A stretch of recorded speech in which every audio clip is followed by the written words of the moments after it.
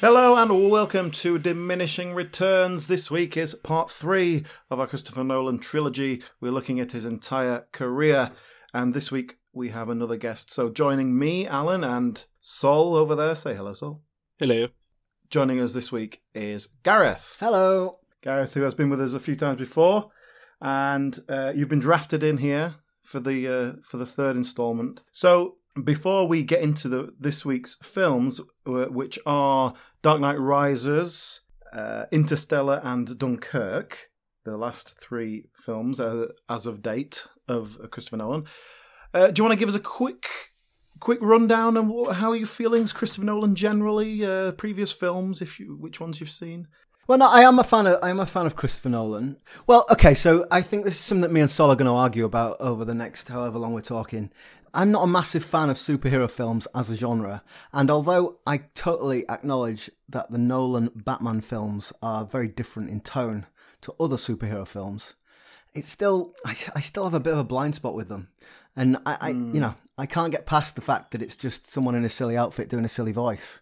Well, we might share more. Well, I know that you guys have already covered some earlier Christopher Nolan films, and I haven't heard those conversations yet as we're recording, so I'm not sure how you feel about the earlier Batman films, but I know we're going to talk about The Dark Knight Rises today. I mean, is it worth us doing a quick recap? If anyone has jumped straight ahead to the third part of what we're doing here, or indeed just wants a little recap of the last 2 weeks, I would say that Alan and I are both, on the whole, pretty positive when it comes to Christopher Nolan. I think we both admire the technical mastery that goes into, I suppose, his writing more than anything. And obviously that is impeccable. Yeah, and that is backed up from a, filmmaking point of view. I think what we were getting at last week is a holistic approach to filmmaking. So everything ties in, the way he chooses to shoot something adds to the story. The little bits and pieces he'll drop in earlier on, which will pay off later. Yes. Like he's looking at the film as a whole rather than visual, script, acting as separate entities. It's all coming together, which is how it should be, I think. But so often isn't. Well, I don't want to jump ahead too much, but I think that's something I noticed on watching a couple of these films for the second or third time, having watched them once before, years ago. Right, yeah. That I enjoyed them more because really? Because of that, Alan, because of that structure and just seeing things being gently set up.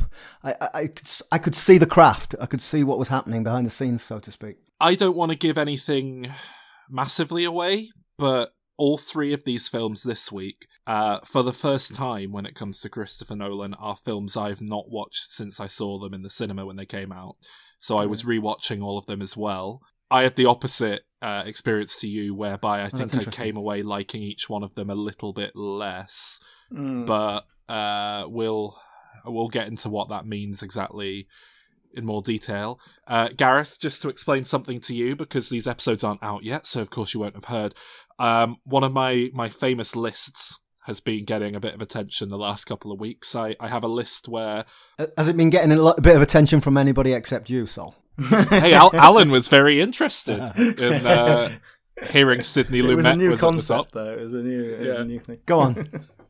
I have a list that I keep of my favourite directors, but I essentially put all of their films on there and then put an average rating out of 10 based on the ratings I've given out of 10, rank them that way. Minimum of 3 films that I've seen to qualify. And Christopher Nolan, with all of this rewatching and reevaluating, has climbed his way to number 3 on the list so far. The drama. Oh, I was on the edge of my seat there, Sol. He wasn't even in the top 10 when we started. I mean, it's pretty big. He wasn't. But now he is number 3, just behind Charlie Chaplin and Sidney Lumet. Well, look, before we get into the detail of these films one by one, I think it's a really interesting question about the whole work of Nolan. And these 3 films sum it up, because Dunkirk and Interstellar, I love both of those films. And The Dark Knight Rises, in contrast, is so much worse. Like the leap, for me, in my enjoyment of the films, it's almost like they weren't made by someone of the same species, never mind the same director. Well, we mentioned last week that, Nolan does have this one for them, one for me approach. He makes this huge blockbuster film that makes loads of money, and then they go, "You're our boy. Here's 200 million. Make whatever you want." Yeah. And he goes away and makes something. And so that's how you get in films like Inception that we talked about last week, and then Interstellar this week. That just there's no obvious way how to pitch that film to sell it. Yeah. Without being able to go, look, I'm Christopher Nolan. You're going to give us the money. I understand that. But that's great. I love that him as an artistic entity is going, fair enough. Look, I've earned you some money. Now do one for me. And he's producing these very interesting, original sci-fi concepts that, just probably wouldn't get past the drawing board otherwise. I think it's worth it. I think it's worth. I would, if I had to watch these 3 films again, and you told me you can watch all of them or none of them, I would sit through The Dark Knight Rises again to watch the other 2. It's worth it. I think to move into The Dark Knight Rises, we're seeing that one for you, one for me thing, as blatantly as we ever have done. This was the time where he had to, he sold his soul to the devil by agreeing to make this 3rd film he didn't want to do. And it was time to pay up. And, it's this film that just, I guess he made as good on it as he could, blatantly not being remotely interested in what he was doing. And, we've covered the film before on this podcast in the very early days. I'll make no bones about it. I hate The Dark Knight Rises. I often say... Wow. In fact, when I was convincing my girlfriend to, rewatch a lot of these with me, I often say, Christopher Nolan's never made a bad film. And then I always remember and have to qualify, except The Dark Knight Rises. I think it is the one blemish on his otherwise stellar career, and I don't really know what happened other than he had deadlines and a lack of interest and didn't have a passion to make it. Like I say, I watched it once in a cinema back in 2012 with Alan, in fact, and I was quite excited to revisit it. I thought maybe with no hype, lower expectations, maybe I'll go in and come away thinking, no, you know what, that was all right. No, I came away thinking less of it because I was ready to hate it this time. The first time I was convinced it was going to be great because, it's Christopher Nolan. He's never made a foot wrong. He knows what he's doing. They've blown up a real aeroplane for real. Oh my God, can you believe it? The Dark Knight Rises is a piece of shit. And if I'm upsetting anyone by being too negative, because we get a lot of flack on this show for being too negative, Gareth, I don't know if you know that. It's largely, it is, to be fair, largely people who listen to all the James Bond episodes and then feel like they are in a fair position to have a comment about the show as a whole, which obviously they won't be listening to this. They'll be on Calvin's YouTube page. But, I feel like a lot of the James Bond people might listen to the Christopher Nolan episodes. So if you are one of those people, go and listen to the last 2 weeks. I've been incredibly positive about Christopher Nolan. Yeah, Gareth, and you should know. Sol's been throwing 10 out of 10s around all over the place. Wow. Okay. I bumped the Prestige up to a 10, specifically. We'll see about that. I'm really relieved because I watched this film. I went to see this at the cinema with my wife, and I giggled all the way through it. I found it laughable. And I thought, I've got to watch this again, but it's a Christopher Nolan film, Gareth. Come on, pull yourself together. And so I've got to give it a chance. Don't laugh at the silly voices. Don't laugh at the ridiculous punching someone's spine back in. And I gave it a chance, and it was rubbish. It is. And I think it's really upsetting because the fact that this is number 70 on IMDb's top 250 of all time, the fact that the Batman fanboys love it and lap it up, completely invalidates the credibility that The Dark Knight received. It's such a shame because that was a legitimately fantastic piece of work, and even if you don't like the genre and think it's too silly, I'm sure you can appreciate that for what it is. It was, remarkably well made and everything. But the fact that this film gets a similar degree of acclaim is just upsetting because it's terrible on every level. And I mean, let's address the voice now. Let's do it. Because there's bigger problems with this film, and that's something worth getting into. Do you guys know, I as a master of impressions, I actually do a phenomenal Bane impression. Is it going to be very painful? It is unfortunately visual, much like my Robert De Niro, so it can't be done on this podcast. I will send you a photograph of me doing the impression now on the little chat we had going before we start recording. Okay, we'll judge accordingly. Oh, that's brilliant. That's perfect. That's actually just as good. I suppose we'll post this on our social media, but there you go. Instant Bane. It's great. Yeah, I like it. I used to think, like, Bane's voice, what were they thinking? But then I watched Inception again and actually paid attention to Tom Hardy, and I realised, like, oh, that's just how he talks. He's actually just got quite a well-spoken British way of being. And then when he's sort of chewing the scenery a bit, darling, and does all this, it just sort of becomes Bane when you add a little like over. What a lovely, lovely voice. I have a theory on this. My theory is that Tom Hardy is undirectable. I think his performance in this film is okay. Here's the line when they're at the football match and he says, "Let the games begin." Now, nobody says that. Everybody puts the emphasis on games, not on begin. And he's read that on the script, "Let the games begin," and he thought, "I'm going to do something a bit different with this." And that is everything that's wrong with Tom Hardy. Let the games begin. Can I elaborate on that? I spoke about this last week, really, when we were drilling into Heath Ledger's performance. I think Heath Ledger did as the Joker some remarkable stuff just with his choices. His choices of delivery were so out of left field, but in a way that you don't really register it. I bet you Tom Hardy was sat watching Heath Ledger's Joker every night. I'm going to bring my own thing to keeping this. himself, not unable to sleep, thinking, how am I going to do it? Analysing the performance, going, oh, he's done some really weird delivery. I'm going to do some weird delivery that doesn't make any sense. And the result I don't think he's done anything get decent Bane for years. If you I don't know if you watch Peaky Blinders. Every single scene he's in that, I piss myself laughing. Taboo, his TV show Taboo, is hilarious. Do you remember Legend? So Legend's a really good example. He plays Reggie Cray really well. It's a really well acted role, which is even more infuriating because it shows he can do it. He's just being difficult, and he's portraying Ronnie Cray like a cartoon. He's basically been playing Charles Bronson for 20 years, and it's time someone called him on it. Well, I mean, I must say, I watched Bronson and I thought his performance was incredible in it, but... I see, that's funny, because when I watched Bronson, I'd heard all the hype, I finally watched Bronson, and I just thought, that's incredibly easy to play. It's extremely one note. But the thing with, I've got a bit of a dislike for Tom Hardy, and I actually, when it comes down to it, I don't think he's a bad actor or anything. It's just because he seems to get a lot of praise, and people talk about him like he's the fucking greatest thing since Marlon Brando. Yeah. And it's like, well, yeah, he's trying to be Marlon Brando. He's just fucking mumbling all the time. Actually say difficult. Your words. He brings his dog on set. Fuck off with your dog, dickhead. This is a professional environment.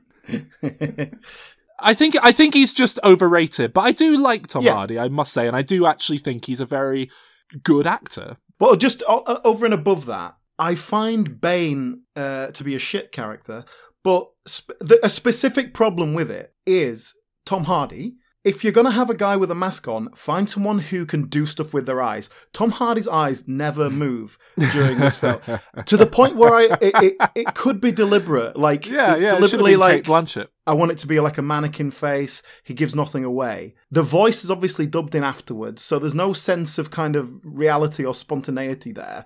And it just feels like, why not just hire a stuntman to do that? Do a Darth Vader on it, right? Why not just get someone to do the voice and then get someone who can do a decent voice instead of Let's talk about the voice, because we haven't really touched on the voice. The voice, genuinely, I almost had to leave the cinema because I was laughing into my t-shirt.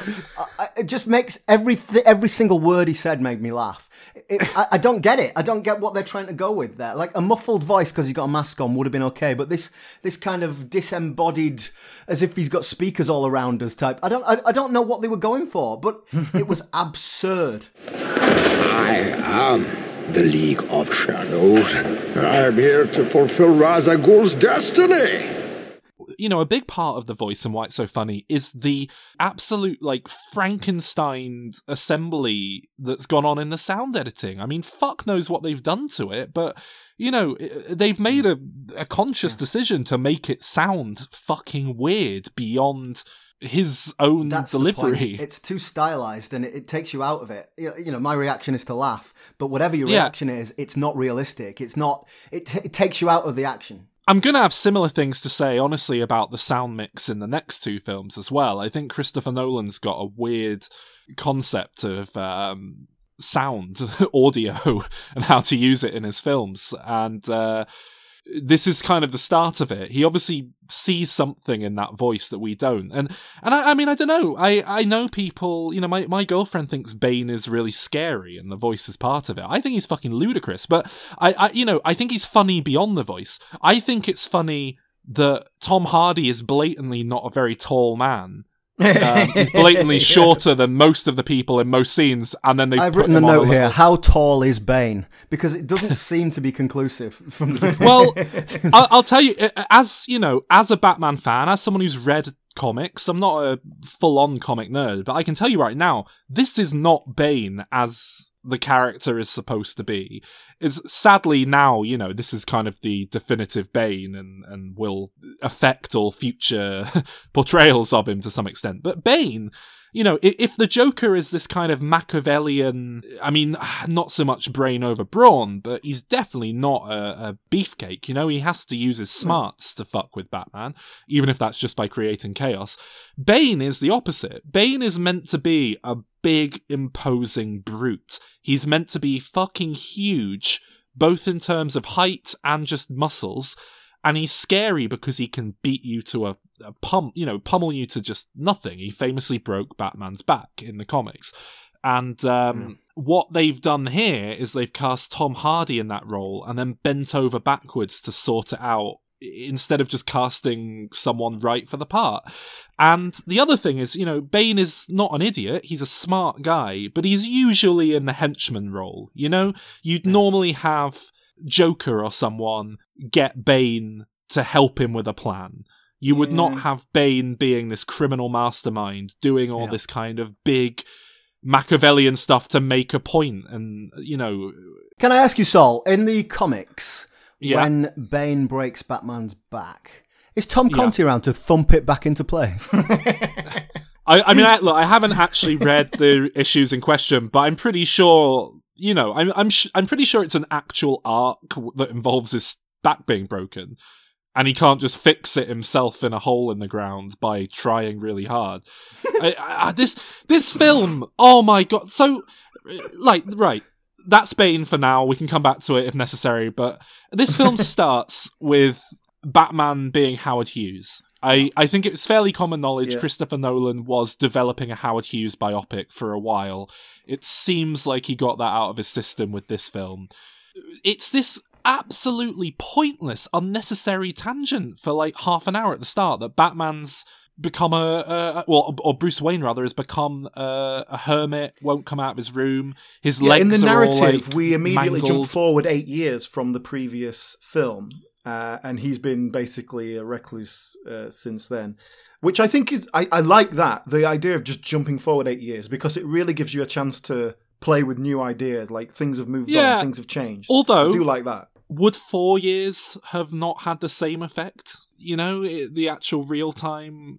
I get that they're trying to say more time has passed, but 4 years is enough for everything justified by the 8-year time gap to have happened, surely. Yeah. Well, the thing is, we obviously spent a lot of time talking about Tom Hardy being overrated and overacting. Thank God Christian Bale's here to rescue the film. Because we talked about Christian Bale a little bit when I was with you to do the Terminator films. Yeah. And honestly, it feels like the Emperor's New Clothes to me. I do not get Christian Bale. I think he's a ridiculous actor. I mean, last time you were on, I like him. That's what I said, essentially. Yeah, we had this and I think last week I've kind of covered, you know, I don't think Bruce Wayne is a very good or interesting character at the best of times. Mm. No, but when you give him some eyeshadow and a silly voice, he becomes Batman. I think Christian Bale and Christopher Nolan do an admirable job of trying to make something with him. So, you know, I think Christian Bale, he's fine here. I don't have a problem with him personally. I think he's doing as good a job as anyone could have with that role. Yeah, I mean, I agree. I think he's a bit overrated, but that's not to say he's bad. It's sort of like Tom Hardy, really. Perfectly good. But I do think that, I've made it pretty clear I'm not a massive fan of Tom Hardy or Christian Bale. But if you look at the supporting cast here, there are some really good actors in supporting roles. And I think they're all really underserved as well. They're not doing great performances either. And that tells me something about the film and maybe the direction rather than, just the actors themselves. The entire cast here is just, hey, we all had such a great time on Inception, and that went really well. Everyone come and make Batman with me. Yeah, I certainly get the impression that people enjoy working with Christopher Nolan. I mean, you can't deny that. The impression I get, Alan, is that people do 2 films with Christopher Nolan, and then that's usually enough. One on the way up. One on the way down. But it's a curious thing that a lot of people will do 2 films, often back to back with Christopher Nolan, and that's it. Maybe more will come back, and that's not to say everyone. Michael Caine's been in everything since Batman. Was that the first one? Batman Begins? Must be. Yeah, he's a big fan of Michael Caine, isn't he, Christopher Nolan? Christian Bale's obviously done multiple because of playing Batman. Do you know what though? I also thought, because I just rewatched Inception as well, thinking Joseph Gordon-Levitt. Yeah, I really like Joseph Gordon-Levitt, and then I was like, do I though? Because he doesn't do anything in these 2 films that is very interesting. Yeah. And it does seem to have disappeared in the last 5 years. I haven't seen anything. I love Joseph Gordon-Levitt, but I agree. Like, there's nothing about his two characters here and Inception. Yeah, they could be played by anyone. Who else is in it? Yeah, Gary Oldman returns. I think he's great. I think he's arguably the best performance in the whole film, actually. But I don't think I would argue with that. I've kind of shit on everyone else. Gary Oldman's all right. Yeah. Michael Caine is the other guy giving a bit of a fight for that title. He's I can't really make up my mind on Michael Caine in the later Michael Caine years, because he's so Michael Caine, and I like him. I like the character he plays, albeit it seems to be pretty much the same character in every film. Yeah, I like him. I can't help but like him. I'm the same. I always want to dislike him, because I certainly, take issue with some of his personal politics and what have you. But everything I watch him in, I kind of come away thinking like, yeah, he's pretty undeniably great. You know what? I did get in this film. He does a lot of the heavy lifting and the emotional story, because he's the one in very little moments. Yeah, but the whole thing. This comes to the film as a whole. It feels rushed. And those bits feel rushed. Those bits where Michael Caine suddenly has to give a bit of emotional thing. It's like, boom, boom, boom, boom, boom, cut. Right, yeah, we've done the conversation, now get on.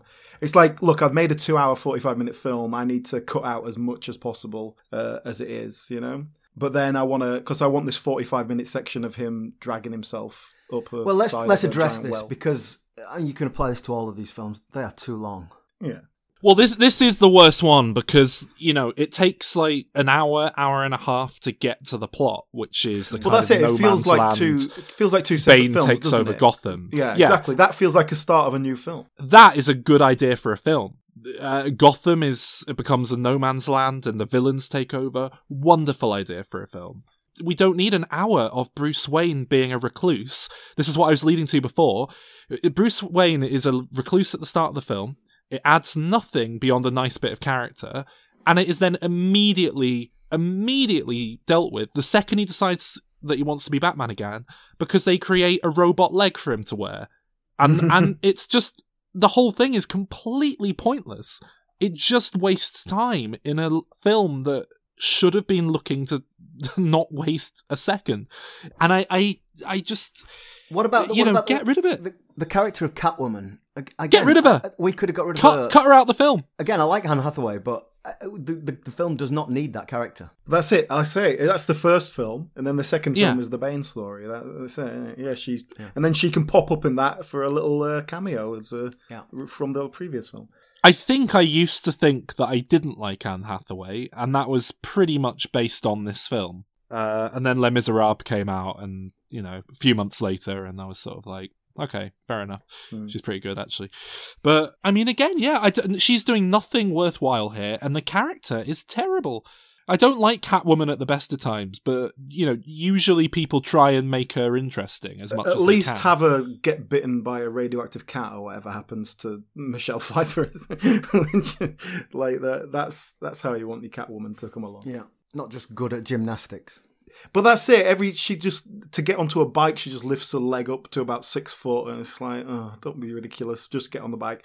And she's wearing heels the whole time, which I mean, I guess that's the character, but it just feels ridiculous. I know, yeah. It's ridiculous to the point of impractical, and I know that Batman's suit isn't exactly practical, to the point that I don't know if Bruce Wayne can pee in it and he can't turn his neck. They even around acknowledge and so on, it a few times in these films, don't they? They kind of say, "Oh, you want to be able to move your neck." But it's it serves a purpose beyond just like looking cool. I don't know. The whole film, it just, to say we've spoken about Christopher Nolan being meticulous and things having to make sense and have some real world value and all this sort of thing. Nothing about this film works on any level. It's badly made. You guys are being very negative. I must admit, I didn't care for the film. Hey, greatly, listen, I am going to be really positive about the next two films. I love the next two films. So shut your face. I'm going to shit on this one. Okay. I think that's it. This is the one film out of a filmography of 10 that I am really going to go and I'm going to take a shit on it, because it's there's no excuse for it. That's what it is. This film is like, what, $250 million budget, something in that ballpark. Years of prep and anticipation. It's unforgivable. But maybe he just knew it was a lost cause, and but then it's not. Even if it's not going to be a satisfying conclusion to the previous film reaching such heights, you can still make a good Batman movie. But it's just the League of Shadows. No one likes the League of Shadows. No one likes Ra's al Ghul. The whole thing being this League of Shadows thing. Okay, nice idea to kind of bookend a trilogy. I can go with it if I have to, but they make too much of it, and it's completely nonsensical. Where the fuck is that Lazarus Pit? Is it in America? Well, while we're on the subject of that hole, it didn't seem that difficult to escape from, did it? Not easy, but you just have to jump really hard. That's and the story really low there. stakes. Like, if you don't do it, you're going to fall, and it might hurt a bit, but have another go. But that's it, and they're trying to make some philosophical point of you have to jump, knowing that like if you don't make it this time, you'll die, rather than you've got a rope. Even though falling that height with a piece of rope tied round your waist would cut you in half, dislodge snap you in half. Yeah. Especially if you'd just broken your back and then magically fixed it with a bit of rope down there over the course of a month or so anyway. What is that pit? Who's running it? Who's running that pit? They've got TV down there. They're obviously getting a reception. Not a good one, but they get a reception. They're getting electricity. There's obviously a supply of food and water because, people are being born down there. Oh, man, you can get CNN everywhere. I've been to Bulgaria. You get CNN there. But that means there must be people manning that site and running it. So perhaps it's a League of Shadows joint. But why? They established that it's Bane's prison by that point, because he comes down, drops someone off, and goes back off again. Like, he's obviously choosing to keep those people in there. But then why hasn't he got someone at the top with a gun? Because you think someone's going to just jump that huge gap that an 8-year-old child could jump? So it's someone that we were implicitly led to believe Bane himself has done, but does this film even ever get into what the mask on Bane's face is? It's a painkiller. Yeah, what they said was that the other people in the prison attacked him, tore his face off or something, and the mask controls the pain. That's not how masks work. It's annoying, that, isn't it? Because in the comics, it's a pretty nice idea. He's got this, crazy. It's similar, but in the comics, he basically gets pumped full of this mad steroid-laden toxin that makes him go mad and muscly, and he can go all berserker when he kind of has a hit off it. And it's tied into painkillers and so on from something that happened to him. But it's a nice idea. It's this duality of, his power and his weakness. I feel like the film never really gets into it, or at least it doesn't get into it in a way. It's like the film is embarrassed that it has this comic book element to deal with. Yeah. So instead it just tries to fob it off. But in doing so, it makes less sense than if they just embraced it and dealt with it for what it is. I could honestly pick apart the problems in logic with this film for hours. The fact that a nuclear bomb would have probably killed them all with cancer within a few years. Well, Saul, how you as a writer that a great dramatic device is to put a ticking clock on your plot. Not usually a 5-month ticking clock though, because usually it's like there's a bomb, we have to defuse it. How long have we got? Okay, 5 months. Right, let's not worry about it then. But it's the bomb's driving around in a van with guns, and this film is so fucking diffused. It doesn't know what it's trying to do. It's all over the place. The fact that when Batman walks his way across the desert that's inexplicably next to Gotham and, somehow manages to get all his bat shit together, despite that not making any sense, because he's got no one to help him. He's still like a cripple. He still finds the time to climb up a skyscraper and paint it with fucking petrol so he can make a big bat symbol appear. Crack a big bat in the ice or something, Do you know what else annoys me as well? And this is something that's in all the films, I guess, but particularly obvious here. Don't you just love it when there's a group of about 6 men, all with guns, and they wait and take it in turns for Batman to beat them up without a gun? Stand off. Wait. Yeah. Wait.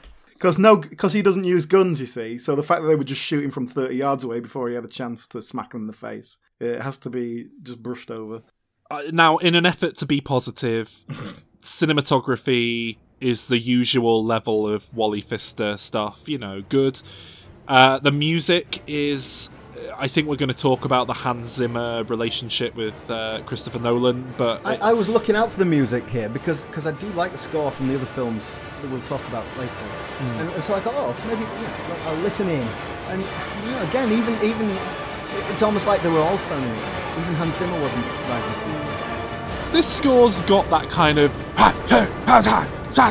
that no one for the life of them can figure out what's being said score, but that's something memorable.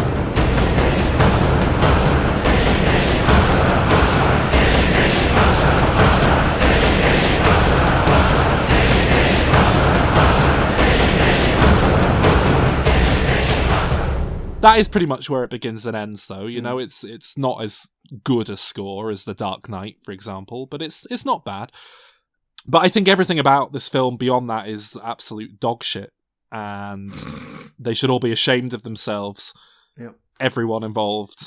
See, I mean, honestly, I find you very negative, and I don't care to mount a defence, but for me it was more mediocre than terrible, I guess.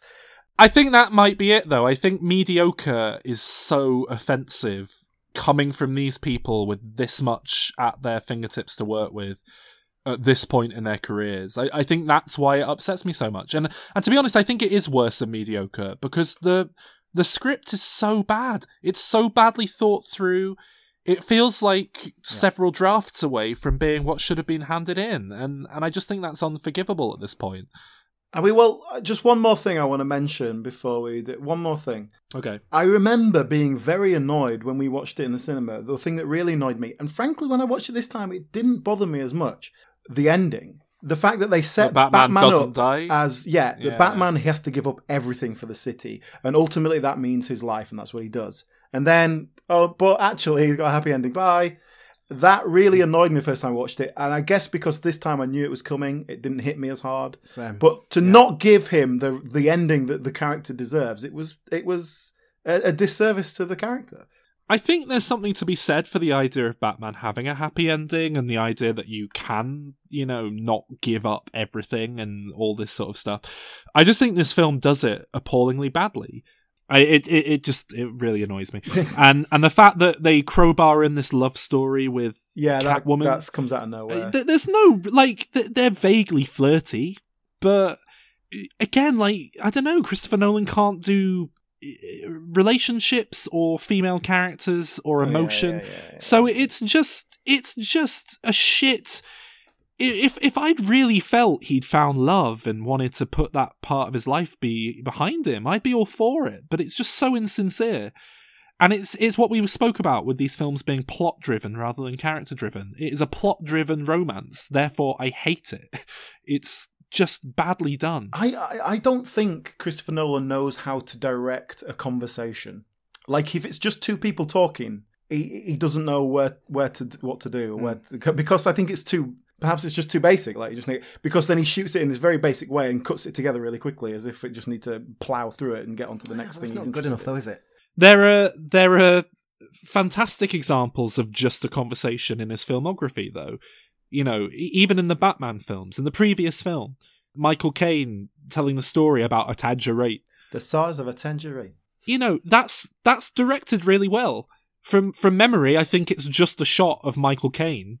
Maybe it zooms in a tiny bit. I don't know. You can see Christian Bale's back of his head, but you know, that works fantastically, and you get none of that. That's what you're missing here, when Michael Caine is kind of looking in his eyes and says, like, "I'm not burying you. I've buried your parents. I'm not doing it." Yeah, it feels too quick. It's just rushed, and it's like let Michael Caine have this moment, because that's what he's going to give you. He's got the power to do it, and you've built up these characters to establish that.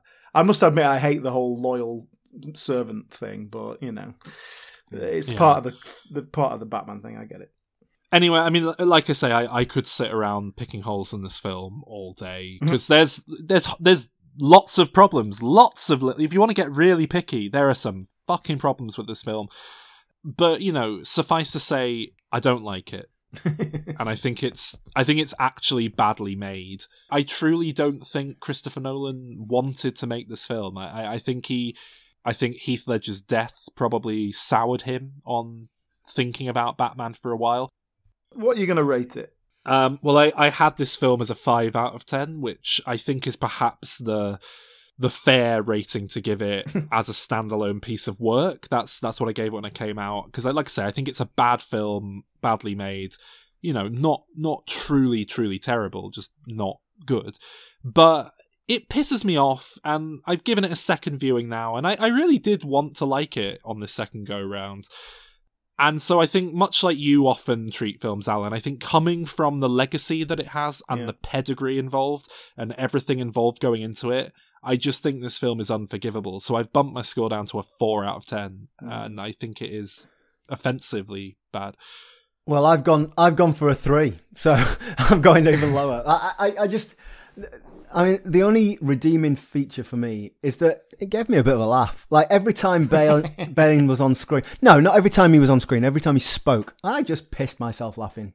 And, yeah, that's never a bad thing. But honestly, as an action film, you know, I was bored during the big action scenes. I just think it was a badly made film. I think, like you're saying, judging this from where it comes from, yeah, fair enough, I like The Dark Knight. But I think my level for action superhero nonsense is pretty low anyway, because I don't tend to go for them. So I don't think I have particularly high expectations. Maybe that helped. I think I preferred it this time round to the first time I watched it, based on my memory. However, my rating didn't change. I gave it a 6. Very generous. Very generous. Wait until we do the next two films. Okay, so we're moving on to Interstellar, which, similarly to Inception, is a kind of very high sci-fi concept that Christopher Nolan obviously really likes the idea, and someone has decided to give him a huge budget to realise it. Well, I think at this point, Christopher Nolan truly had come into his own as an auteur, as a household name, as a selling point for these films. I think this is the point now. Well, to be honest, I think about Inception was the point where companies could just start giving him money to make whatever he wanted, and it was a safe investment. I think he kind of got away with Inception a little bit. I'm not sure how he got that made, but having got it made and it was so successful, they sort of gave him a bit of a pass to make this, didn't they? Inception was 100%, wow, The Dark Knight came out really well. We'd really, really love you to make the third one of these films. All right, well, if you want me to come back, that's fine, but I get to make whatever I want with a blank check. Wow. But, you know, coming off The Dark Knight Rises, he didn't really have that going for him. But Warner Brothers were obviously pretty desperate to keep him, and they've, you know, I think every film he's made since then has still been with Warner Brothers. Yeah. So anyway, Interstellar, just to give a basic thing, it's a kind of post-apocalyptic world. Something's killing all the food. It's pre-apocalyptic, I would say. We're It's on the the way. run-up to an inevitable apocalypse. Well, Yeah. we learn that billions of people have died. The population's much smaller than it used to be. Yeah, and things are only going to get worse. But then, space plan, go up into space, try and find a new planet to colonize. And this particular character that we're following, Matthew McConaughey, he goes up because he's an old NASA pilot. That's the straightforward story, but then it's kind of really wrapped up with his relationship with his daughter, and then obviously once they get to where they're going, what happens there. It's even quite difficult to describe in simple terms. Well, it's not a clear-cut premise. It's quite it's messy. It's about dare a I lot of say. things. I really like the Earthbound premise. The setup of that world. I love the way it's realised. It's kind of, we're based in the near future, but there's almost this kind of 1930s agricultural agrarian society. It's like a sort of Dust Bowl steampunk type thing. But and he captures that drone, and so there's kind of these two worlds that you're already seeing collide even before they discover the presence of NASA. But I think the film, to look more broadly about the film, obviously it's a science fiction film and it's about space, but there was a lot here that tugged my parental heartstrings. It's about That's interesting. Parenthood. Can I pick that up right away? Because I think that's one of the big failings for me in this film. I don't think the emotional story touches me at all. And in fact, I think it leans on it so heavily that it's why I don't particularly care for the film. And I'll go the other way. I find it really stupid. The way that they react on an emotional level. I think I'm far too logical for it. Yeah. And I don't have kids, so I can't really... Well, I was wondering how you felt about the fact that he obviously had a favourite child. Yeah, the boy can fuck off, can't he? What's that? Yeah, idiot farm boy can fuck off, but my smart science girl is perfect. All I'm saying, bruv, is that might be why you didn't relate to it. I remember when this film came out, in a weird sort of turn of events, I didn't go and see it for ages. I wasn't even sure if I was going to bother at the cinema, because The Dark Knight Rises really burnt me, and it was enough to put me off Christopher Nolan for a while. And the initial response to this film was pretty negative. I think it got relatively decent reviews, like 72% I think it has on Rotten Tomatoes. But all the film people I know were just slating it, making fun of it, saying it was shit. And it's nearly 3 hours long. I think it is the longest film Christopher Nolan's made. It's 2 hours, 49 minutes. And I just thought, you know what? I don't need that. Nothing about that film appeals to me. But based on, it's Christopher Nolan and whatever, I think I went to see it just as it was about to leave the cinema. And I had very low expectations. And maybe that played into why I loved it so much, because I didn't know what to expect, but I found this incredibly compelling sci-fi world that just kind of hooked me in. And then, I was completely on board. I want to see him save the world. Well, I want to see him get back to his daughter. That was the emotional resonance for me. Like, I know he's saving the world. I get that, but that wasn't the emotional pull. I had exactly the opposite. I was like, will you stop fucking about with your daughter? Like, that's not important. You're trying to save the world here. Like, that is not... And it was the same with because that is the only emotional beat you get. With the daughter, him and the daughter, then there's a bit with Anne Hathaway and some guy that she's drawn to or whatever. Yeah. And I was just like, do you want to fucking save the earth here? What are you doing? Like, stop pissing about. You can't make the stakes that high and then go, oh, but this is important as well, guys, by the way. And just ultimately, that was it's been this huge block for me, and I just can't enjoy this film because of that. If I can jump on to that, I think this film is very much a conscious effort from Christopher Nolan to counter his critics that suggest that he is an emotionless robot. As we have done. I think this was very much his attempt to make an emotionally driven film, to show that he's got a soppy side and he believes in love. In fact, he believes in love at first sight. Do you know that, Alan? I know he's been married to the same woman for 25 years or whatever it is, so I guess that's pretty... He claims he claims that he fell in love with his wife at first sight, and to give him credit, the fact that he's been with her ever since, does lend a bit of credibility. But that's to it. that That's statement. also that I do know that. Not only are they married for 20 odd years, she's the producer of every one of his films. They work together. They must work together every day. And that is insane as far as I'm concerned in a relationship. If you're that invested in someone else, it would drive me it's absolutely mental. But I appreciate I am an unemotional robot, so that's okay. Yeah. So maybe you're not the target for this emotional thing. I think that's basically what I'm dealing with here. Let me tell you my story. The way I didn't watch this film at the cinema, but I remember when it first came out on the television. We watched it, my wife and I, and then I watched it again the next night on my own because she didn't want to watch it again because that was stupid. I was really hooked on this film, and so I hadn't seen it again since then. I watched it this week, and I kind of thought to myself, "Oh God, I hope it stands up to my memory." And honestly, it did. I love this film. I think this might be my favourite film of the 21st century. I'm gonna say that. I love it. I think you've got the emotional pull there. You've got that sort of that circular love story of him getting back to his daughter. But I love the science fiction element of it. I love everything that happens on Man's Planet. I think Matt Damon is brilliant. I love the action sequence on the water planet. You lost me. I think it's great. I think every bit of it is. I think this is a wonderful film. I mean, yeah, personally, I really loved it. I never got bored with the runtime. No, I mean, I was fine with that. It's structured well. It's watchable. It rolls along. You want to know what's going to happen. I will say it didn't hold up nearly as well for me on the rewatch, but I don't know how much of that is due to me not giving it 100% of my attention like I do in the cinema. And you don't have that cinematic experience. One thing I will say, actually, I'm so glad I did see this film in the cinema, not just for the obvious visual aspect of it, but the audio aspect. This film was a bit controversial when it came out because a lot of people were unable to hear the dialogue in certain scenes over the overwhelming music score that was blared at a much higher volume than it often would be. And a lot of cinemas started putting up signs saying, please be aware that the sound mix in this film is an artistic decision. It is not us. Please stop telling us to fix it.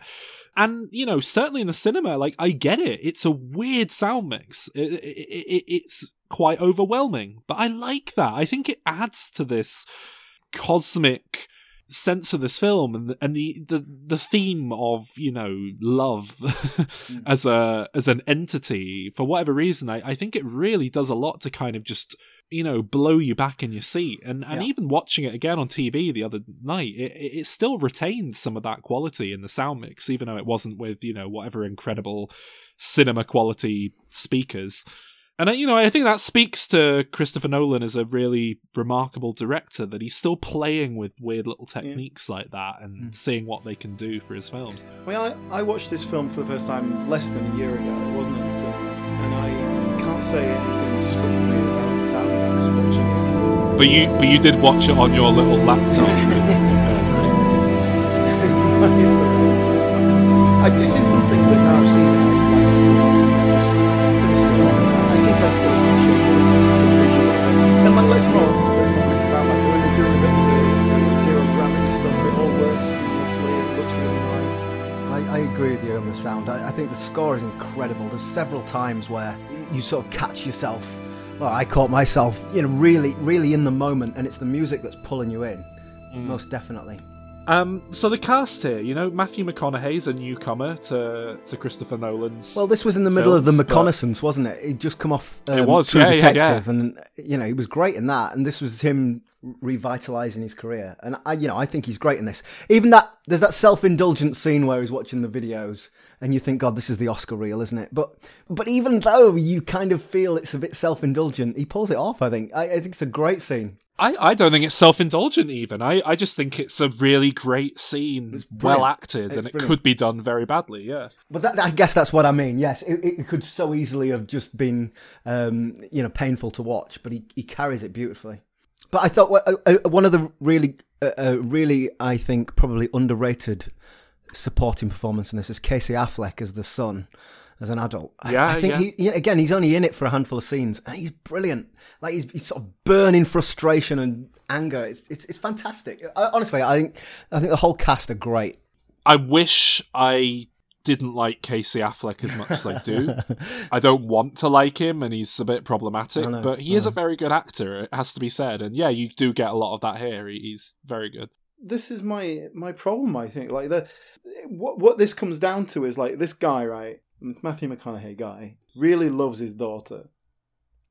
That's it. Yeah. That's it. That's the beginning and end of the film. It's like it's just like there's nothing here. Like yeah, a guy loves his daughter, right? Okay. Yeah, and that love for his daughter drives him and drives the human race beyond the bounds of our rotting planet to find something more. Exactly. Is there not something to be said for the love between a parent and child as a concept for a film? Not for Alan, There's 1,000 films that are just about a man loves a woman or vice versa, and that's it. Like, I'm fine with that. I don't think films need to be more elaborate than an exploration of love or an exploration of any emotion. Well, it doesn't explore anything. He loves his daughter. That never stops. It never changes. It never wavers. Well, it does. He has to weigh up how he wants to serve her as a parent.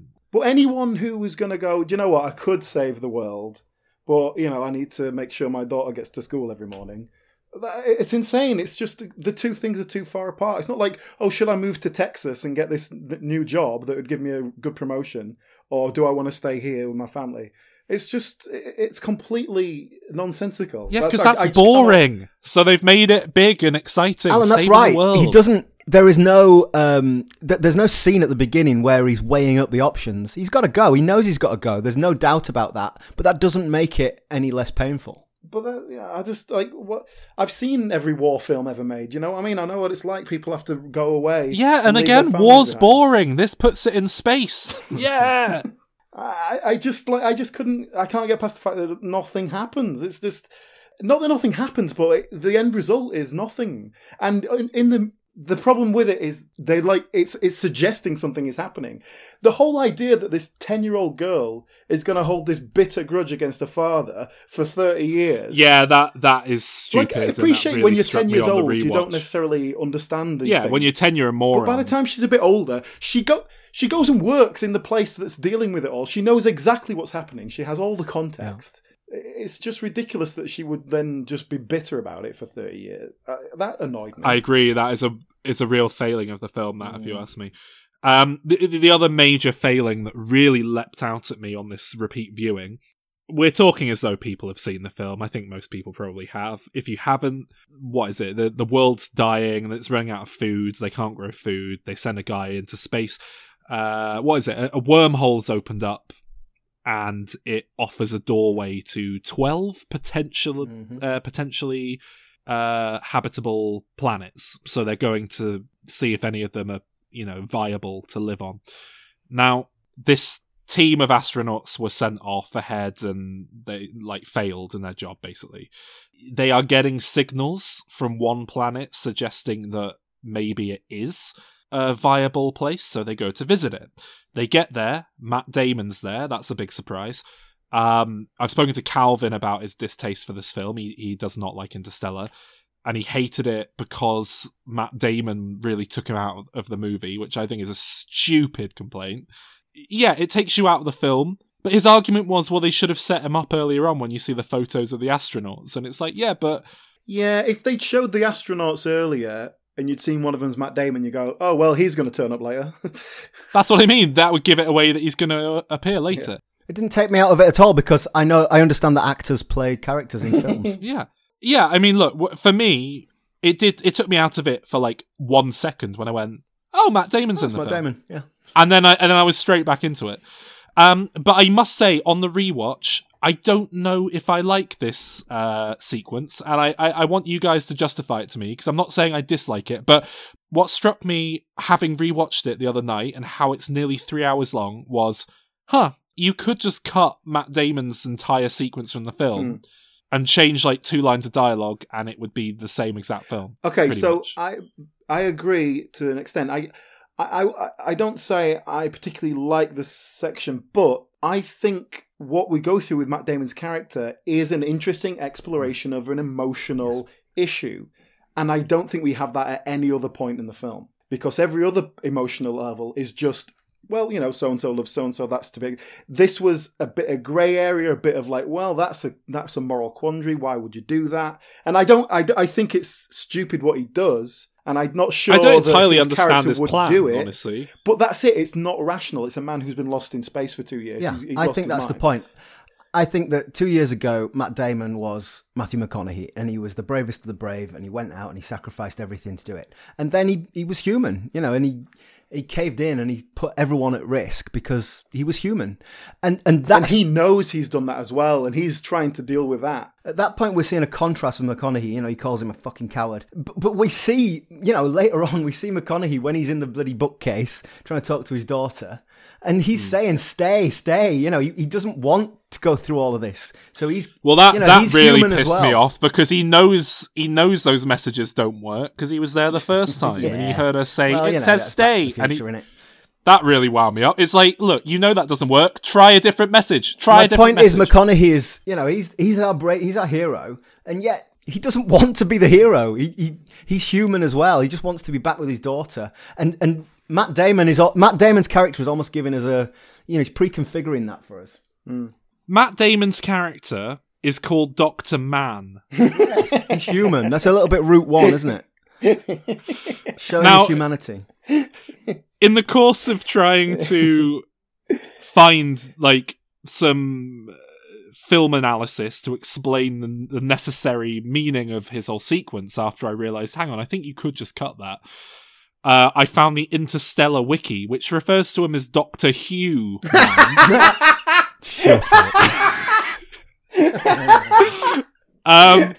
Okay, well, I'm glad that's not in the film. Now, thankfully, I dug a little deeper, and it does just appear to be some online trolls changing his name on all the various sources to be Hugh Man, and pretending that Christopher Nolan said it in some interview, but then if you actually look at the video, he doesn't say it. I don't think there's anything to suggest that is actually his name. But, I do think if Christopher Nolan sort of wrote that and he was like, I'll do that, but I will definitely never reveal it in the film because it'd be ridiculous. But on a script basis, it's fine. Anyway, so Matt Damon comes and goes, and you know, I like the scene as a whole. It is a long film. It feels like that could have gone, but I get what you're saying. It is a nice exploration. I accept that. I think you're right in that could have been cut. You know, if you were making a sensible length film, yes, you could cut that scene. But that doesn't mean I don't like the scene. I love that whole sequence. Yeah. Can I point out a couple more? We talked about Matt Damon. Just a couple more of the supporting cast that I really liked. The guy who plays Romilly, what's his name? David Gyasi. I don't know him. I've never heard his name before. Either, yeah. But when they come back from the water planet, and because of relativity, he's been on his own for several years. The way he plays that is fantastic. He's kind of withdrawn and not sullen, that's not the right word, but he just really struggles to make eye contact with them. And they've been gone for a couple of hours, but he's been alone for all these years, and he portrays that so well. Yeah, it's not just that he's older. Being alone for that long is gonna mess with you. And in a couple of sentences and a look, he portrays that. I think it's a really amazing performance. I'd like to talk about the cast here. There is a robot in this film. Yeah, there's a couple, but he is voiced by a man called Bill Irwin. Mm-hmm. Doesn't that seem like a weird choice? Not that anything he does is wrong.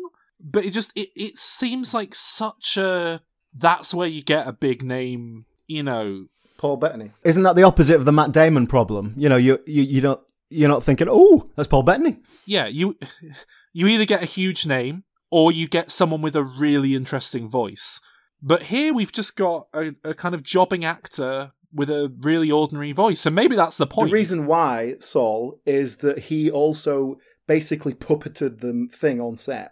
Like it was mostly on set. So you need someone who's going to commit to that as well. Okay, I don't know the details of that, but that thing was an actual physical thing that he was wearing most of the time or something. Oh, right. Wow. Didn't realise that.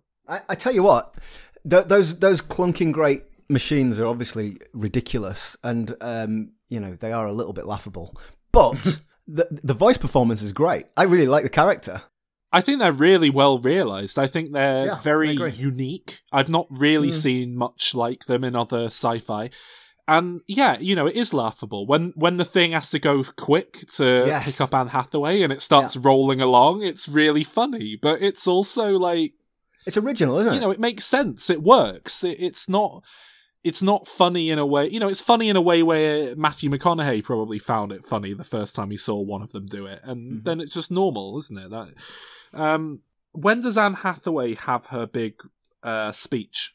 The one about love. That's when they're deciding whether to go to Man's Planet or the planet where the bloke she was in love with. So she does this whole speech about how you've got to trust in love and you've got to you've got to look beyond logic. And but Matthew McConaughey just fucks her off and does what he wanted anyway. It's quite funny. Maybe it means something more, something we can't yet understand. Maybe it's some evidence, some artifact of a higher dimension that we can't consciously perceive. I'm drawn across the universe to someone I haven't seen in a decade, who I know is probably dead.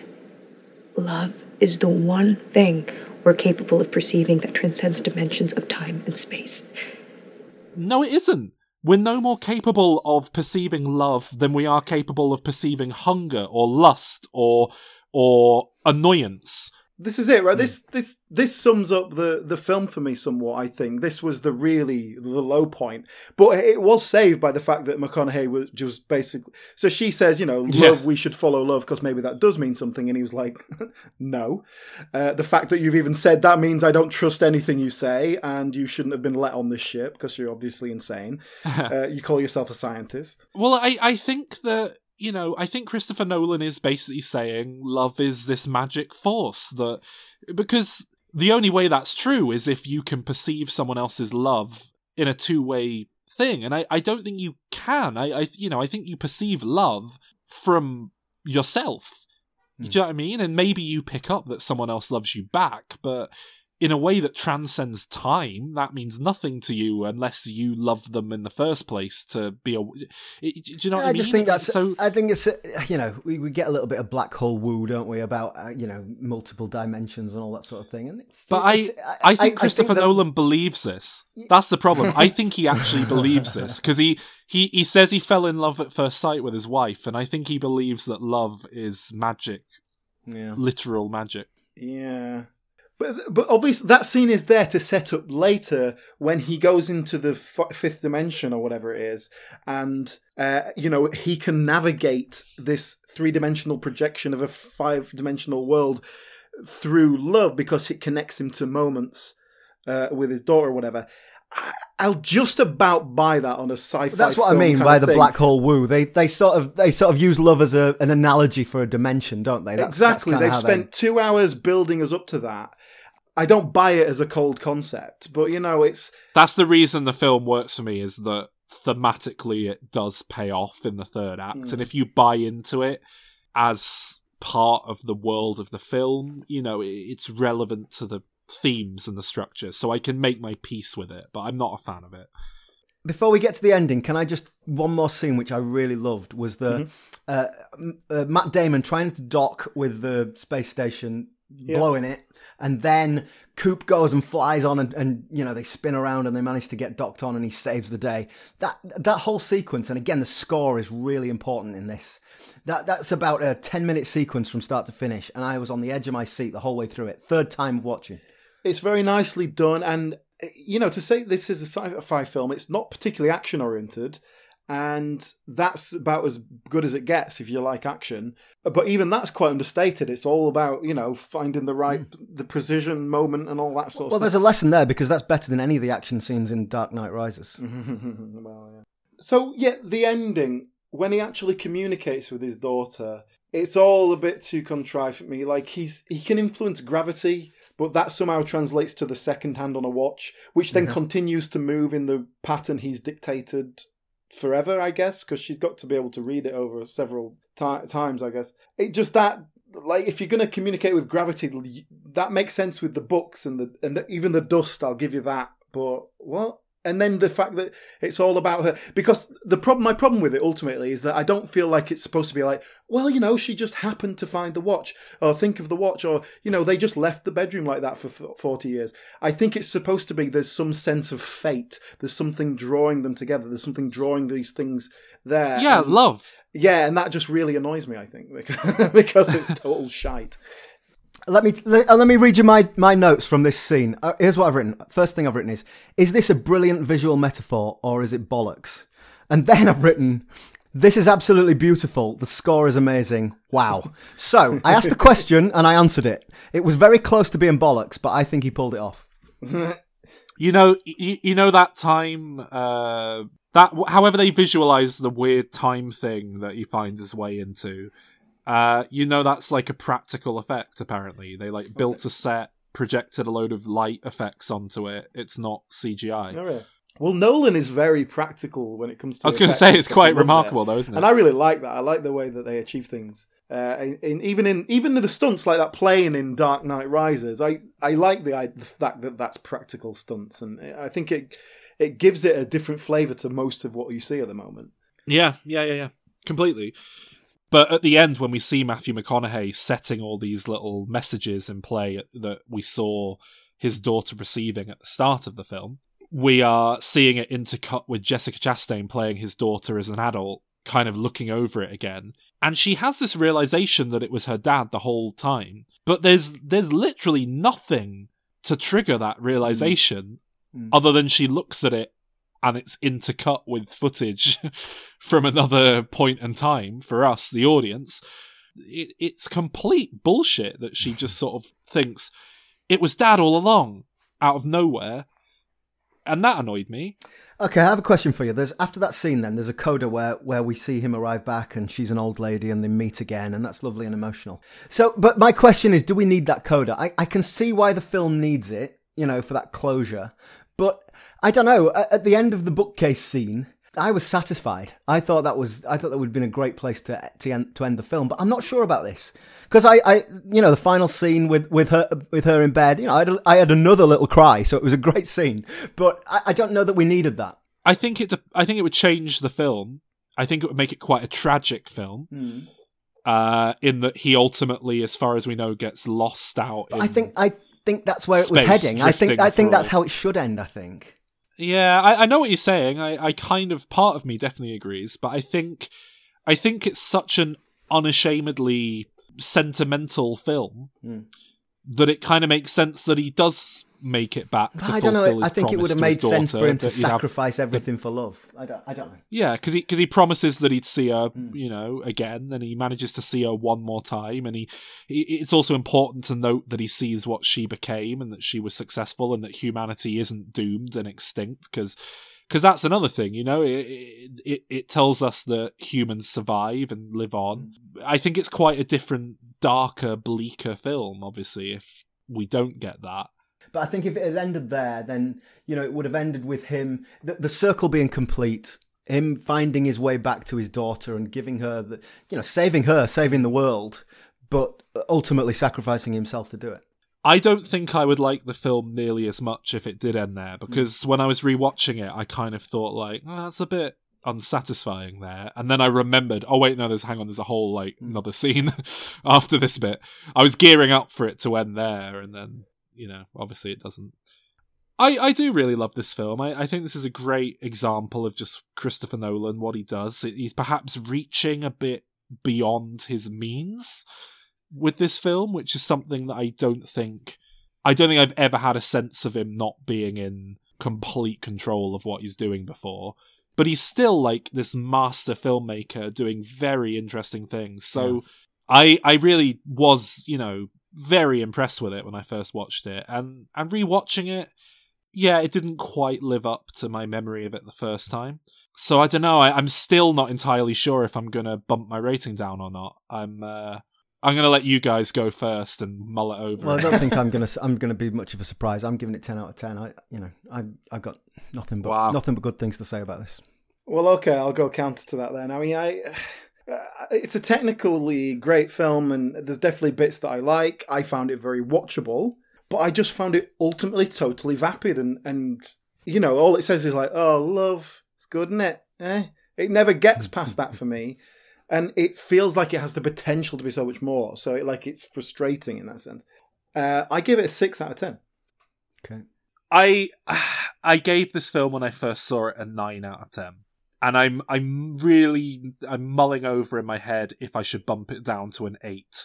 I don't know. I think I've got to give that first viewing some credit. A film only can do that once, the whole mystery box and what's going on aspect of it. And I found that so compelling on my first viewing. Yeah, I'll stick with my 9, but it's a very low 8.5 being rounded up. I think this is perhaps a signifier of Nolan having peaked a few films ago, and he's kind of on a downward path, but I still think a lot of him. I'm giving it 9 out of 10. Right. So, after that, Christopher Nolan didn't have any more Batman films to make, so he made Dunkirk, which is essentially the story of, the getting the troops off of Dunkirk beach. Getting the troops off of Dunkirk and that. Yeah, that's it, isn't it? That's basically it. And, I'll jump straight in here. My issue with this film is largely similar to Interstellar in that I don't think it has anything to say. It's a sort of a retelling of some events with nothing added. Yeah, absolutely nothing to kind of bring one to man's the table. quest to have a shit, isn't it? You and I have covered this film in a previous episode of the podcast. We did it for the 2018 Oscars episode, where this was up for Best Picture. That was the last time I watched it. That was the last time I watched it as well. And yeah, I agree with you. I'll just lay my cards out there. I think this is a good film. I think it's, very accomplished, but I don't think it's a good Christopher Nolan film. I expect more from him, to be honest. This just feels like, and I said this at the time, and I think other people have said similar things about 1917. It feels like a video game. It feels like a VR experience. It's not a movie, but much in the same way as Gravity, which came about 4 years beforehand. It's not telling a story so much as it's just putting you in a situation and you have to live it for 2 hours. And I think there is value to that. I agree. But I agree, I don't think there's any depth or character here. Well, I originally went to see this at the cinema, and I came out of the film quite frustrated. And just things like the fact I couldn't tell the characters apart because they're all young men wearing the same thing. I did have a bit of that. That frustrated me. I was also frustrated about the sort of mixed up timelines, and I couldn't quite figure out what was happening until the very end. So for the first hour and 15 minutes of the movie, I was confused as to who was where and what was happening. Now, on the second watch last week, that problem had gone. And because I knew the characters a little better, that problem had gone as well. And I enjoyed it a lot more on the second watch than on the first watch. Now, maybe that's just because I got myself hung up on those things in the first place. But having then got that out the way, and perhaps my expectations of the building of any character had gone, then I could enjoy it for what it was, and I did enjoy it a lot more the second time. I thought it was, as you said a minute ago, it was sort of taking you in and making you feel part of it, and it succeeded on that level. For me, it just feels like someone's gone, right, we're making a documentary about Dunkirk. We're going to do some reenactments. And then, their budget's gone out of whack and they've got out of hand. And they're like, let's just shove all these together and put them in a film. Let's just put them... That's it. Is that enough? Now, I just want to touch on the issue of... And this has come up in our 2 previous Christopher Nolan episodes to varying extents. But the issue of representation... Well, obviously he hates women. Which I think more than anything, I'm picking up something that was discussed last week. But... This film was criticised upon its release for being so white. I think we talked a lot last week about representation of women specifically in Christopher Nolan's films. Obviously, Nolan has decided, let's make a film that there's no women in at all, and no have a historically justified reason to do so. So that way, you can just don't have to deal with that problem at all. There is one woman in it. She's serving the tea. Yeah, I think there's 2, but yeah, they're just Yeah, they're on that woman boat. But, you know... They're basically, nurses giving out food? Fair enough. That is at least, you know, historically accurate. And here's the interesting thing, right? You're saying about representation, people of colour and all that sort of thing. I consider myself a pretty well-educated and you know, open-minded person. I have no idea, really, of what kind of proportion of ethnic minorities were of the British troops, you know? I've not. Is it 1%? Is it 6%? I have no idea. I actually tried. I actually tried to find some hard numbers on this, percentage-wise, and all I could find were articles or forum posts discussing Christopher Nolan's film Dunkirk. The best I could find on the topic was that it is perfectly conceivable that you could go through the events of this film without seeing a person of colour. But at the same time, it is perhaps a bit disingenuous to paint that as likely, I think was kind of the vibe I was getting. Also, it would be interesting, or would you make a point, if you had a load of Indian troops, would they all be in one troop together? They weren't mingling them up, were they? Would they all be stuck at the back of the queue and everyone telling them to piss off? Yeah, you had Indian army regiments, so it was all Indian soldiers together with British white officers. Yeah. That was how it would have worked. I think what tended to happen was that the Indian soldiers got the sort of the crappy jobs, basically. They were labouring and digging trenches. But actually this part of the war, Dunkirk, it was, you know, they were all mushed together on a beach. So, you know, they would have just been all in the same place. Yeah. So I think it must be a creative decision he made. Maybe that's not fair, but I think my guess is, to give him the benefit of the doubt, my guess is that perhaps he just felt it would be a distraction because so many people wouldn't be aware of it. It would take them out of the film. And there is perhaps, as I said last week, perhaps a justification that that's not his story to tell. You know, it might feel a bit insincere if he was to kind of wage into that whole thing. Not that I'm saying that's the right attitude to take at all. It's just I'm trying to figure out why. Well, I think he wouldn't. If you're going to do that, you have from his position, you have to make a conscious effort to go, do you know what? I want to say something about the representation. Yeah. Let's just get an Indian troop. We'll put them in the middle of these extras. That's fine. And you don't have to draw attention to or anything. But you know what? Christopher Nolan isn't dealing with extras. You know what I mean? It's like the second AD or whoever has gone, right, what extras do we need? We're making a war film in the 40s, British troops will need young white men. Can you find me as many white men from 18 to 32 as you can find, please? Like that's it. And the person who's making that call has had the same education as me and would think, oh yeah, it's all British white troops. Is there Indian troops? I don't know, whatever, they're probably in India or something. That's it. And so at some point, someone has to make a kind of conscious effort to kind of say something about it. But yeah, I mean, I'm not going to hold it against him for not doing it. I mean, it's just yeah. Well, can we talk about the horror of war? I find when I watch war films, and this was no exception, I end up just extremely angry about the waste, about the way we treat people, the way we treat young men. Yeah. You know, there's a bit where Mark Rylance on the boat, he's talking about Cillian Murphy, and he says, "Oh, he's shell-shocked, George. He's not himself. He may never be himself again." And I'm the father of a 14-year-old boy, and as I look around the world, one of my biggest fears is that there's a war, and he goes to that war, and even if he comes home, he'll never be the same again. And I just think the way that we treat generations of young men and send them off to war, it makes me furious. Every war film I ever watch, I just get this pent up anger. Yeah, you were furious about Rambo. But the kid who dies on the boat, that's a tragedy. That's presented as this tragedy, but it's just one more death in amongst all the others. And you think, oh, it's a shame that kid died. We could have used him on D-Day in 4 years, you know. I couldn't quite figure out what they were trying to tell with that story. Was it a sort of like, hey, you know, just regular old people, they can make sacrifices too, or was it saying, look, this is just another meaningless death? It was a stupid thing that happened. He was 3 years younger than all those others. He was the same. I think it's trying to show the impact beyond just the immediate people being sent to die, but I'm not entirely sure myself.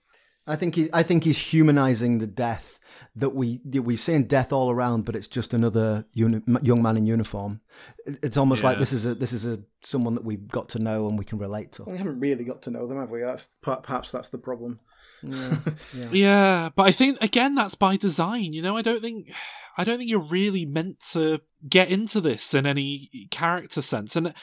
But that's it. 1917 throws you into the horrors of war head first in much the same way. It's done in a very like playing a video game kind of style. But it has the narrative thrust to it. But it draws you in and you feel the tension and you really sit with the horrors of war firsthand at times in that film. And it is harrowing in places in the way that war should be, whereas Dunkirk never does that. Well, I disagree with you slightly there, Sol. I take your point generally, I agree with you, but I think where it really works is in the scenes when they're on the ships and the ships are sinking and the ships are falling on top of people. I think they're really effective scenes. You feel the claustrophobia of it.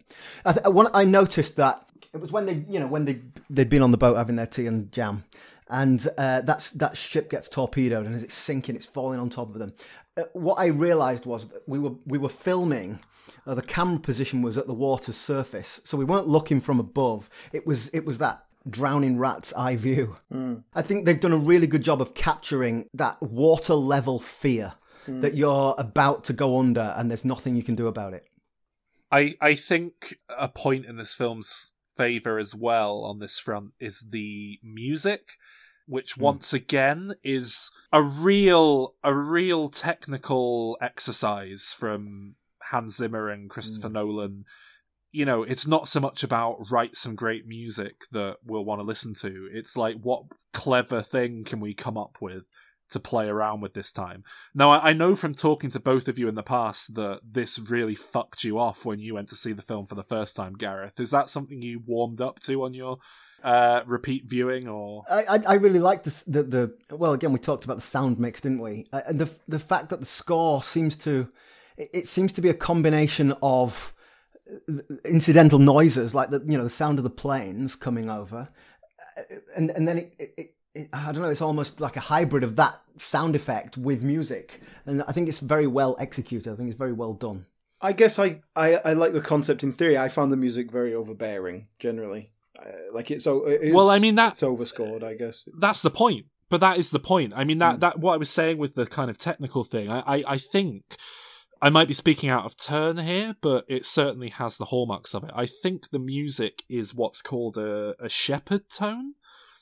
Which is essentially an audio illusion. It's the equivalent of an optical illusion, but with sound, which is this, essentially, you can create a noise that sounds like it is rising in pitch or lowering in pitch eternally, because you kind of layer multiple sounds over the top of them.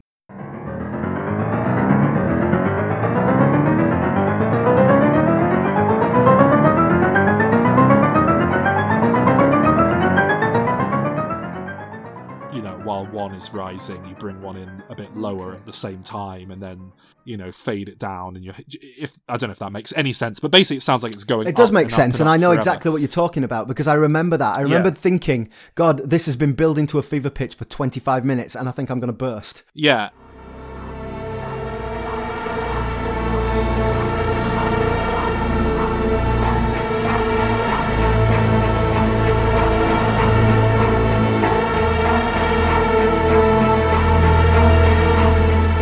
And I don't know if any of this for sure. I'm going purely off of watching the film and what I think they did, but it sounds like Christopher Nolan spoke to Hans Zimmer, said, what can we do that will be unbearably tense for a prolonged period? He went, well, there's this audible illusion that we can create some music with that will just put people on edge and create this kind of overbearing sense of stress. And it really, it takes me out of the film on one level. I'm very aware of the music, and I'm like, oh my God, that's really getting to me.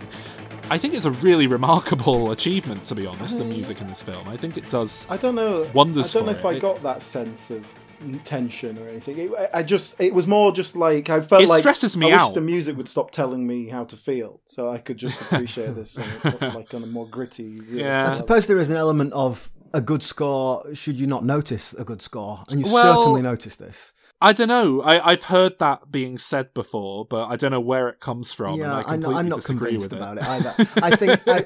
I think that Hans Zimmer's. I'm not a person who notices scores. You know, it's not really my thing. But certainly with Hans Zimmer and these Nolan films, it jumps out as a character to me, and I appreciate it. Yeah, I'm on board with that. I think one of the things I wanted to talk about with this film was this sense of survivor's guilt that we get at the end. I think how we process grief is a very underlooked element in a lot of films. You know, people suffer all this death and suffering and they just move on, you know. I love the scene at the very end when they're in the train and he's just so filled with shame. We've let you all down. All we did was survive. And of course, you know, the whole thing was spun as a great victory, which was propaganda, you know. It was undoubtedly a military success, but it was a military success that came at the end of a huge failure. And he knew that. That soldier knew that. But it was good to see that. I think that is something that could be explored a lot more in war films. You know, obviously. Well, that is my favourite scene in the film, I think. Yeah, I'll echo your thoughts. Well, I remember first time I watched that bit jumped out at me. Not necessarily in a kind of like, oh, this is a good exploration of this human emotion or anything. Because obviously we don't look at it in any sense. But it was more, that was the only bit in the entire film that made me go, do you know what? That's making me look at this in a different way. I'd never thought of that in that way. Because again, my education of this period of history is, you know, when you're 14, you do GCSEs or whatever. It's like, oh yeah, something, Dunkirk, D-Day, Yalta Conference, I don't know, something like that. So it's like, that's it. And it's... Steady on. So to have that kind of secondary element of like, you know, actually, that was a total fuck up and they felt, you know, they'd fucked up and they had to be rescued. You know, if you're being rescued, that's not, you haven't done your job right, have you, I suppose, in that sense. Correct, yeah. And that was nice. It was nice to get a different perspective on that I had never thought of myself. I mean, to be honest, I'll reiterate what I said at the start. I like Dunkirk. I think it's a good film, but I expect so much more from Christopher Nolan. And were it not for The Dark Knight Rises, which is this weird blemish in his career, I would say this is his worst film by a significant margin, to be honest. Well, I think, as I said at the beginning, I preferred it on the second watch to the first watch. But I don't think that's necessarily a good thing for the film, because the reason I enjoyed it more was my expectations were lower because I'd already seen it. So it suffers, like your comparison with 1917 is instructive. It really suffers from not having that real narrative thread, from not really having a story. It's an immersion in the characters and their desperation and their fear, and it works on that level. But I do think it's missing something. It's missing a mission. It's missing those two lads trying to get that bit of paper to the front line, you know? Yeah, no, I completely agree. And it's obviously by design, but I just think it's perhaps a failed experiment. Yeah, I think that's fair. It does what it sets out to do. Yeah. But that isn't necessarily justification enough. But I mean, I give it a 7 out of 10, solid. Well, I give it an 8 out of 10. I do enjoy the film on its own terms, definitely. Yeah, I mean, I gave it a 6 for the reasons we've spoken of. So, are you ready for the results, Alan? What? Have we had tests? Christopher Nolan list. Oh, right, okay, go on. Oh, my God. Because he was, of course, at number 3. But unfortunately, bumping The Dark Knight Rises down, that's bumped him down from an 8.1 out of 10 to an 8 out of 10. So he's now joint 4th place with James Cameron and Quentin Tarantino. They are all sharing 4th place with an average rating of 8 out of 10. Of course, when I finally get round to watching Piranha Part 2, The Spawning, that may change. So why don't you two sum up the overall Christopher Nolan experience then, having watched the whole thing over the last few weeks? Cold, emotionless. Mm-hmm. Technically spectacular. Yeah. Actually, like, spectacular isn't the right word. Technically, like, I want to... Well, awesome in the truest sense of the word. You know, it is humbling to take in what some of these films manage to achieve on a technical level and a writing level. And do you think that, because often when people, I suppose James Cameron's another good example, they advance the craft of filmmaking, and sometimes the films they make might not be wonderful, but they change the environment and other people can do things as a result. Do you think he's had that sort of impact? I very much so, very much so. Although I think he's put more of an effort into perhaps keeping things as they are. I think Christopher Nolan is perhaps the biggest, most outspoken advocate for filming on film stock. He's done a hell of a lot to save, I think, Kodak and keep them in business so they can keep producing film stock, so he and Quentin Tarantino can keep filming stuff on film. But Sol, innovation doesn't have to be, I'm not talking about technical innovation necessarily. I'm talking about innovation in the storytelling, in the language of film, if that's not too pretentious. Like I sort of said last week, this holistic approach to filmmaking where everything matters, everything is part of the same thing. I really like that because I think it's something that gets missed very often, particularly in bigger studio releases. You get a little indie film, a little auteur making something that's going to be more likely. To do it on this scale is something you just don't see that often. So even if I find his stories unemotional and kind of simple on that level, the way they're formed is impeccable most of the time. Well, absolutely. That's something that people say glowingly when talking about David Fincher, who is one of the few people that we perhaps could still get a director season out of on this podcast, thinking about it. But that one of the things people say about him is that he is a director who knows every aspect of the craft to the point that he could do it himself. And that's very rare that, you have a director who understands the craft of costume design, lighting or whatever to such a degree that, and I think it makes a world of difference. And, I would say Christopher Nolan is most likely that same kind of director. I would argue, in fact, that he and Fincher have quite a similar vibe about what they're doing in a lot of ways. But I think for me, the one main ingredient that is missing from his work is emotional value. And, if you find that in Interstellar, then that's why you love it. I didn't, because whatever it was that he's putting in there didn't touch me. I think he would benefit from teaming up with a writer who can put that into his work for him, because he can't do it. He's demonstrated quite clearly that he can't do it.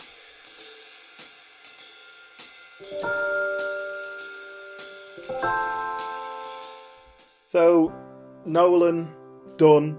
If and when Tenet ever comes out, we shall do a Diminisode about it. Yeah, head over to patreon.com/dimreturns for all our Diminisodes covering random bits and pieces and new releases. There haven't been any of those in a while, so we've been doing other stuff. But, there's a lot of interesting stuff on there. I'm working on something now that's quite interesting that'll be out soon, hopefully. And tell us what director you want us to cover on patreon.com/dimreturns. $1. $1.